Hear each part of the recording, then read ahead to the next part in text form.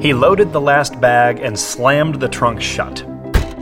He got in the car and checked the map on his phone one more time. They had a ferry to catch, and he couldn't afford to get lost on these new roads. It had only been a few weeks since he'd left a growing consulting practice behind to follow a job opportunity for his wife, and now he was in Lake Leelanau, a town of 200 people in northern Michigan, and he was feeling a lot of pressure to network, find clients, and restart his business. Over his protests, his wife had booked a camping trip that weekend, out on an island in the middle of Lake Michigan. Now they were driving past brilliant fall colors, rolling hills, and stunning blue lakes. But he didn't notice them at the time, as his mind churned on how to do the work that he considered to be his calling in a place where he knew no one. I'm Amanda Catherine Roman. And I'm Nathan Havey. And the guy in the car in this opening is me. Welcome to the final episode of 10 Things You Should Know About Stakeholder Capitalism. Many of our guests made comments about the serendipitous aspects of their stories, as though they were being used for a greater purpose that sought to emerge. The chance encounter that sets in motion the events of this story is my own variation on that theme. Nathan is a big part of this story, and we left mentions of him in this episode not to promote him, but to give you a real understanding of how this case unfolded. And that is important, because what lies ahead is a rare look at what the transformation towards stakeholder capitalism actually looked like at a $100 million coffee franchise called Biggby Coffee. At the time of the camping trip, Biggby Coffee had been around for 19 years and was run by a pair of co-CEOs, Bob Fish and Mike McFall. This story is told by three entrepreneurs at Biggby: Jeremy DeRuyter, Laura Ike, and Mike McFall. And while it might be odd at first blush to call the co-CEO of the company an entrepreneur, that is nevertheless how this story begins. My name is Mike McFall. In October of 2014, my son, he had been talking about wanting to go camping. It was going to be the very last weekend of the year that you could get to South Manitou Island. It was Saturday evening. We were using the campfire, making dinner. And because of the setup at South Manitou, where you have one communal campfire for 4 campsites, another couple joined us, ended up engaging the husband in a conversation about his work. His name was Nathan Havey, and the whole thing really resonated with me. We had reached a place in 2014 where we weren't really questioning our survival anymore. There wasn't a whole lot of stress and anxiety, at least financially. There was also this hollowness to our day-to-day, and we weren't sure what that meant. In hearing Nathan talk about purpose-driven companies, talking about the firms of endearment, I realized that there was an answer there. The next morning, I handed Nathan my card and I said, "Hey, I'd really like to learn more." I don't think our first conversation was more than about 7 minutes. It was a conversation about, can you imagine the impact we could have on 2,000 baristas turning over at 50% a year? And that was the first time that I had this sort of rush of inspiration. Imagine the positive impact we could have on the world by having a positive impact on those 1,000 baristas. And I said, we got to sit down with my partner. Nathan recommended doing a survey of the stakeholders in our organization. And that's when I just said yes. My name's Jeremy DeRuyter. I've been with Biggby overall since 2000. I took it as a part-time summer job while I was attending Michigan State, and I fell in love with it. I ended up working at the store for 3 years. Bob recruited me, and I did part-time data entry work. It was very much a foot-in-the-door gig. So the first culture survey, I'd been at the home office for more than a decade at that point. I was director of operations. I am Laura Ike. I joined Bigby in 2011 as a part-time barista in Clinton Township, Michigan. And then I joined the Bigby home office in 2012. I remember this legend floating around the office. This guy Nathan might call you and he might ask you what it's like. You should tell him the truth. We were managing the business how we thought businesses should be managed. The relationship between the employee and the employer was the employee shows up to work and does their job, gets paid, and the employee goes home. Somehow I knew that reading that survey was going to be a powerful moment. And I put it on my desk and I woke up early in the morning and I read it. We had a cultural value, or at least we thought it was a cultural value at that point, of be happy. And multiple people called out be happy as a joke. One of the more powerful lines I remember reading was that the relationship between the employee and the home office, us essentially, was an abusive relationship. Now, I still haven't gotten over that line. I ended up crying when I was reading that thing. I couldn't believe I was responsible for a company where the employees were talking about the company in such a negative way. We never intended to do that, but that was the end result of what we had built. There was all kinds of red blinking lights for us that we never really paid attention to. We had this, we called them midnight move-outs. People would just be gone. They didn't even care enough to tell us they were leaving. They would just quit and move out. And then we had employees that worked with us for 12, 14 years who said they worried about their job on a daily basis. We rarely fired people, yet people still show up to work thinking today that they might lose their job. I got to the end of it, and I remember calling Bob pretty early in the morning, and I said, I think we got to trust in this. Because if not, we're just fooling ourselves. We agreed that we wanted to follow the recommendation and get up in front of the whole group and read it. We had a staff meeting that day. I remember every second of being in that room. They were sitting up in their director chairs, reading the report line by line, word for word.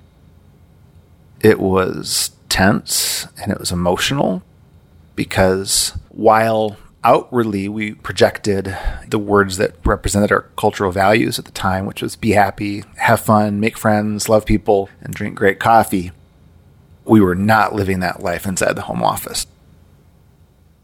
I remember my stomach hurting because I felt so bad for them that they now knew the truth.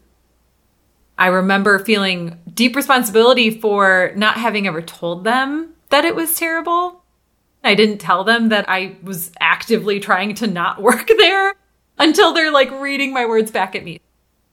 But also feeling like I'm going to be part of this change. Our leadership team started having weekly conversations every Tuesday, and it was confusing for a while. Nathan instituted a leadership training program, the very first book, Multipliers by Liz Wiseman. That book does a very good job of demonstrating that all of the things that you think are strengths and the things that helped you get to the position of authority that you're in are now actively working against you and your team. We started our task forces, these groups made up of employees from all levels of the company that would come together and do work on some of our biggest issue areas, which were things like compensation, our review process, how people move up through the organization. That feeling of responsibility I had led to applying very quickly for one of the task forces. Nathan would sit in on these meetings. I was in the one about stakeholder integration. And afterwards, you get a detailed report of his observations of the meeting. Talk about finding out where your blind spots are. The intent of these was to give the directors in particular practical leadership experience with a group formed from not just people that report to them. Culture change for me meant, I say it jokingly, but learning the ways that I suck. It was about developing self-awareness, and that was a painful but incredibly valuable process for me personally. And I'll never forget the moment that one of the task forces reported out on compensation. The big, scary ask was the compensation recommendation. We were going to ask the company to put $250,000 into the payroll system overnight to put people where they more appropriately should be. We prepped for that meeting. We brought it to the scary, scary boardroom. We introduced the idea. The number came out, and it was a big number. And we just took it and said yes. They were like, this group's done the work. This group has a great image of how our company is and should be, and they've been working so hard on this. We're going to say yes. It was amazing. People started to believe that we were willing to allow decisions, and very, very big decisions, to be made by other people in the organization other than us. I think that was powerful for people to understand that we weren't kidding. Bob and Mike came up with an idea on how to reorganize the company, what they described as spheres, sort of like a Venn diagram style organizational chart. The leadership team at that time was dissolved, and we created an entire new structure based on this way of being that we were aiming for. We were asked to write letters if we wanted to essentially apply to be a sphere leader. Anybody at any level was invited to do this. Doesn't matter who you work for or what you've done, you could now write letters expressing where it is that you think that you belong. Based on your experience and your strength and your passions, this is what I should be doing for the company. I thought in this crazy moment, I'm an entry-level employee. What do I have to lose? Let's just go for it. I wrote a letter that just talked about how I've never seen a job posting that felt like it literally already had my name on it. I've always known that my natural skill sets is in helping people work through and develop into something more. Turns out they were excited by what I had to say. I'd spent the last 11 years training in operations. I felt that based on my experience of growing up in the stores and all of the years of teaching our philosophy, that I was the right person to help tell that story. I write that letter. Boom, I got the job. So it's the beginning of 2016. We now have a new leadership team that we're calling the Beehive, because each of these different spheres is a B word. So you've got the best sphere, the brand sphere, the bond sphere, the boost sphere, the brains sphere. And this new leadership team, with Nathan's guidance, started working on coming up with a higher purpose. We met bi-weekly in a public forum. We invited our whole company to come and participate in the conversation. We worked for a year. I think we ended up with 25 words decided upon after a year. Bigby Coffee exists to support you in building a life you love. The work we had over all of those words was intense. For example, the word support. That's about providing you with the tools and the access, a community where you can build a life you love, not actually us doing it for you. It was important to have that debate and discussion because we knew at the end that we meant it and that we would fight for it because we were all in absolute alignment around our purpose. And so then once you have that purpose statement in place, what is this going to look like? If you act on your purpose, if you execute this on a daily basis through your business, What will you have accomplished in 10 years? Could it affect divorce rates? Could it affect homelessness and crime rates? Could we solve food shortages? Could we do something in the education sector? So it took us another year of open debate, discussion in front of the whole company where we played out every scenario. It was a lot of big and challenging, complicated discussions that led us to our actual sweet spot.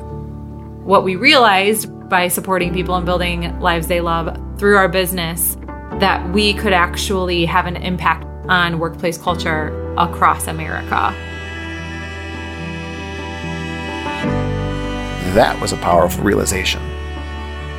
I think everyone could understand what cultural transformation looks like, what a before and after can start to feel like. We'd been in it for a year and a half, almost 2 years. At that point, we'd seen that progress that we'd been making at the home office. Everyone knows people who hate going to work, have anxiety attacks on Sunday night. Workplace culture has a direct impact on your actual physical health, not to mention mental, emotional, and spiritual health. It felt like a worthy problem, and it felt like something that we were up to. Because if we can do it for ourselves, we can share and do it for others. We're going to do that by accomplishing a couple of really powerful things. We are going to have 90% of the employees working within our organization who will rate us a 9 or a 10 on the question, is Biggby Coffee supporting you in building a life that you love? If we can do that, then people are going to pay attention. And we're going to have other CEOs calling us and saying, how'd y'all do that? We believe that business can be done better if you're working in this more loving environment. We have to do our jobs well, and we have to protect this working environment that we're in.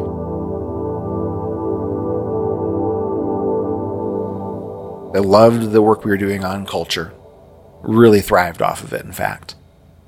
But I took this job as the BrandSphere director with no marketing experience, just what I'd learned over the years of being a part of the home office.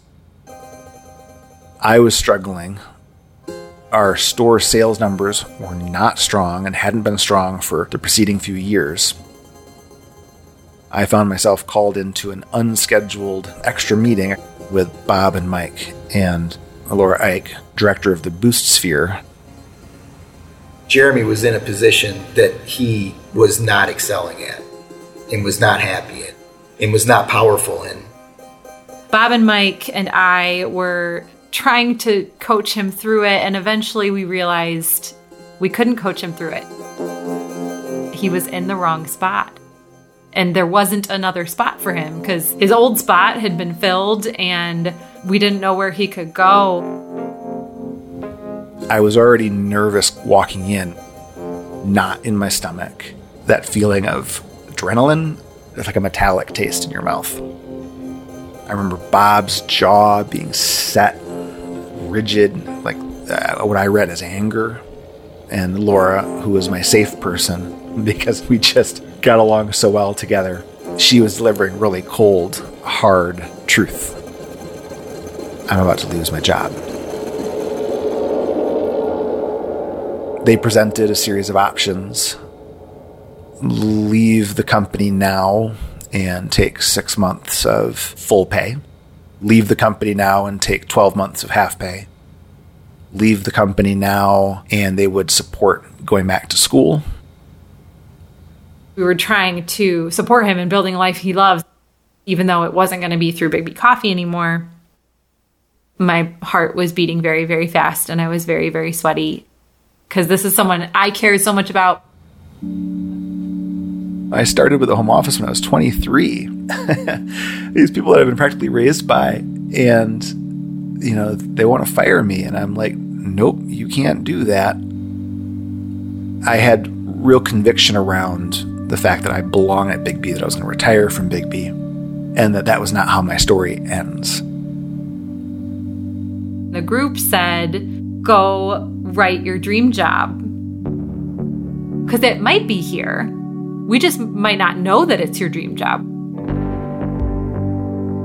Jeremy wrote out a dream role that happened to be perfectly aligned with Boost, which is my team. He wanted to be an instructor in the Leadership Institute that we had dreamed up. He wanted to enjoy his everyday. He wanted to be supporting people and building lives they love. It was all of the Boost things in that dream job. And so all of a sudden, Bob, Mike, and I were faced with, he chose none of the above for the choices that we had offered him. You got to be careful what you wish for when you're doing visioning work. The preceding August, I had written the words that in 2 years I would be free of the day-to-day management of the Brand Sphere. I literally used that word free of to give you a glimpse into how I was feeling at the time. I had known I'd wanted to move toward doing leadership development work.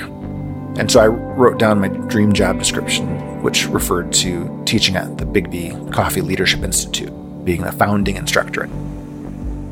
He ended up choosing to stay in the organization. He took a massive pay cut, but he is now in a position that I think he wakes up every day absolutely loving. I went from being the breadwinner in the family to not the breadwinner in the family. It meant having to defend the people who were going to fire me, gave me a pay cut, to my family. It was easy for me to question, is this the right thing? Am I crazy to do this? It hurt being demoted, not just financially, but it hurt my pride. But I knew that it was the right decision because I knew where I wanted to go. I had written down a moonshot statement for myself, which is to laugh at home every day and to die knowing that I've helped no fewer than 1 million people to build a life they love. And working in the Boost sphere, that means that that's now my day-to-day job, to have the opportunity to become a coach to other home office staff members, and to work directly overseeing the leadership forums. That's my day-to-day that I'm getting paid for. This was a crappy detour that would lead me back to exactly where I wanted to go.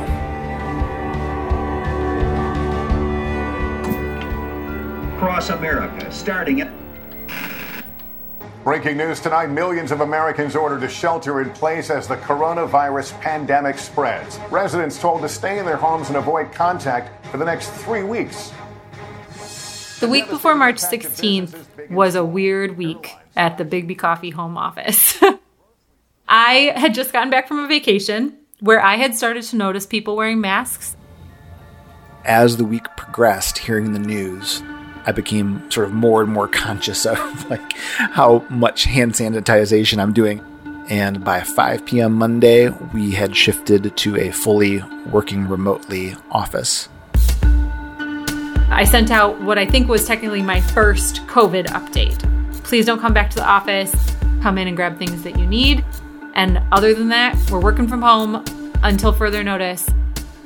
At that time, I remember thinking, it'll be a couple weeks, and then we'll be back.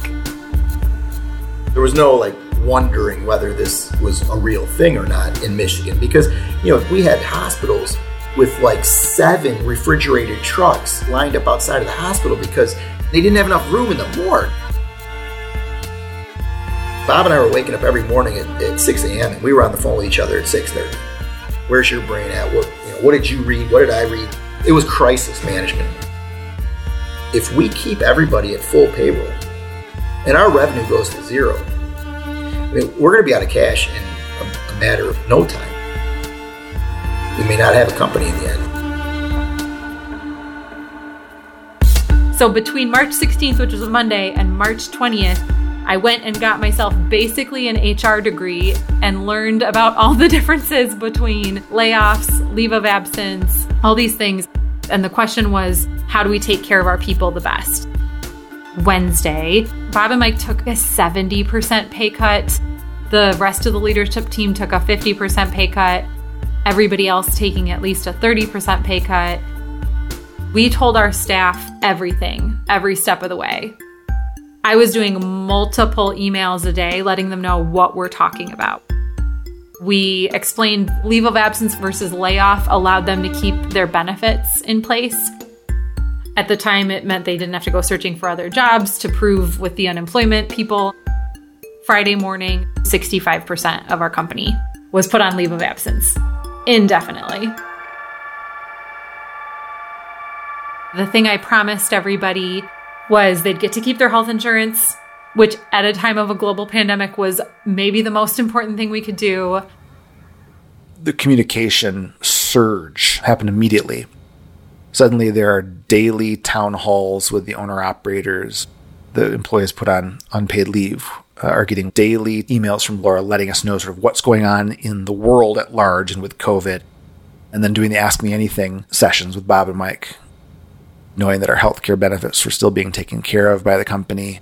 That was a really good way to keep people whole during that time. As soon as we started seeing that revenue was bottoming out and then starting to come back, we started bringing people back. Our business turned around very, very quickly. Bigbie, as of today, is in the best space it's ever been financially. We're seeing year-over-year growth of 25 to 30%. Those are numbers that nobody ever sees, especially a company our size. I love my job. I love my company. I can't imagine working anywhere else now. I told that to our co-CEOs, Bob and Mike.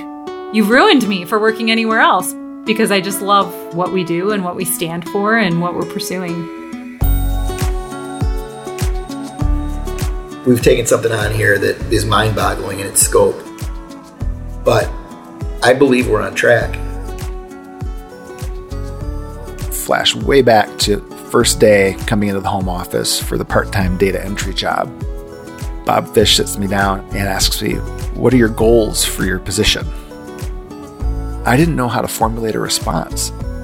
The process of being part of our leadership forums, doing the cultural work and all that introspection, all of that building of self-awareness led me to understanding who I want to be. Me knowing who I want to be is an essential part of building a life I love. And we would all argue at Bigbie Coffee that it's an essential part for anyone to build a life they love. That's now my day-to-day job. Every day I'm getting up and working on my moonshot. I know that I'm on the path to achieve my dreams. On the 6 essential competencies of stakeholder capitalism that we introduced in the last episode, Bigbie really only has game in 3 of them. And even then, it depends on who you ask. And yet, they are already being recognized as one of the rising stars in the movement for a new paradigm of business. And that's okay. Again, it seems to us that stakeholder capitalism has to be about reaching higher, again and again, celebrating progress to be sure, but also being honest about where you are still operating with old paradigm assumptions and practices.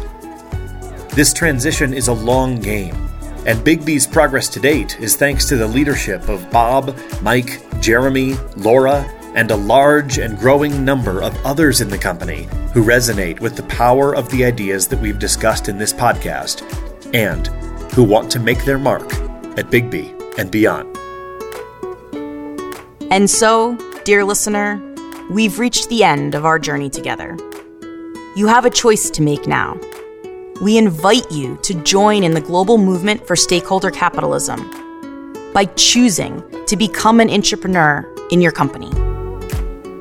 What's in it for you is a profound shift in the level of meaning that your work has, and the deep satisfaction of knowing in your bones that you are using your life well. Oh, and it might also be the key to your next promotion.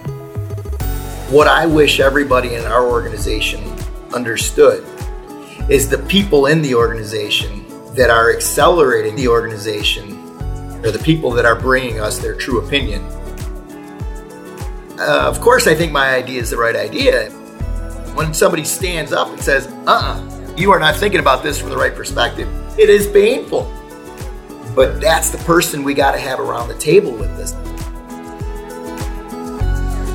Maybe your boss isn't like that, but Mike wasn't either 6 years ago. And what changed him was just me sharing some stories around a campfire. And that's the 10th thing you should know about stakeholder capitalism. All it takes to start a transformation process are a few good stories. The stories that, incidentally, are now produced, organized, and easily shareable in the 10 episodes of this podcast. So here's our challenge to you. Share the 10 things you should know about stakeholder capitalism with other people in your company, and start the stakeholder capitalism transformation.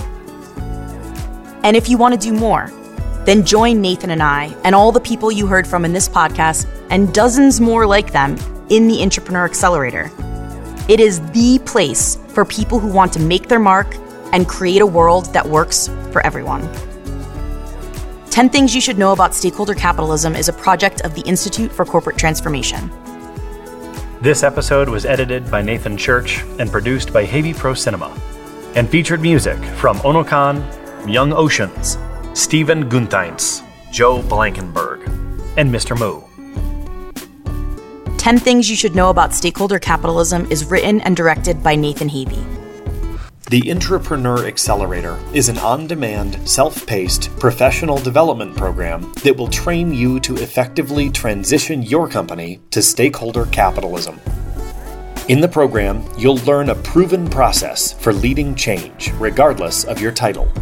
You'll assess your company's performance on the 6 elements of stakeholder capitalism, and based on those results, you'll design and execute a pilot project to make your company better. The rest of the details are available at entrepreneuraccelerator.biz. That's it. If you want to reach Nathan and I, or if you just want to keep in touch, come find us at the Institute for Corporate Transformation at institutect.com. Thank you for listening to the 10 Things You Should Know About Stakeholder Capitalism. Now go make your mark.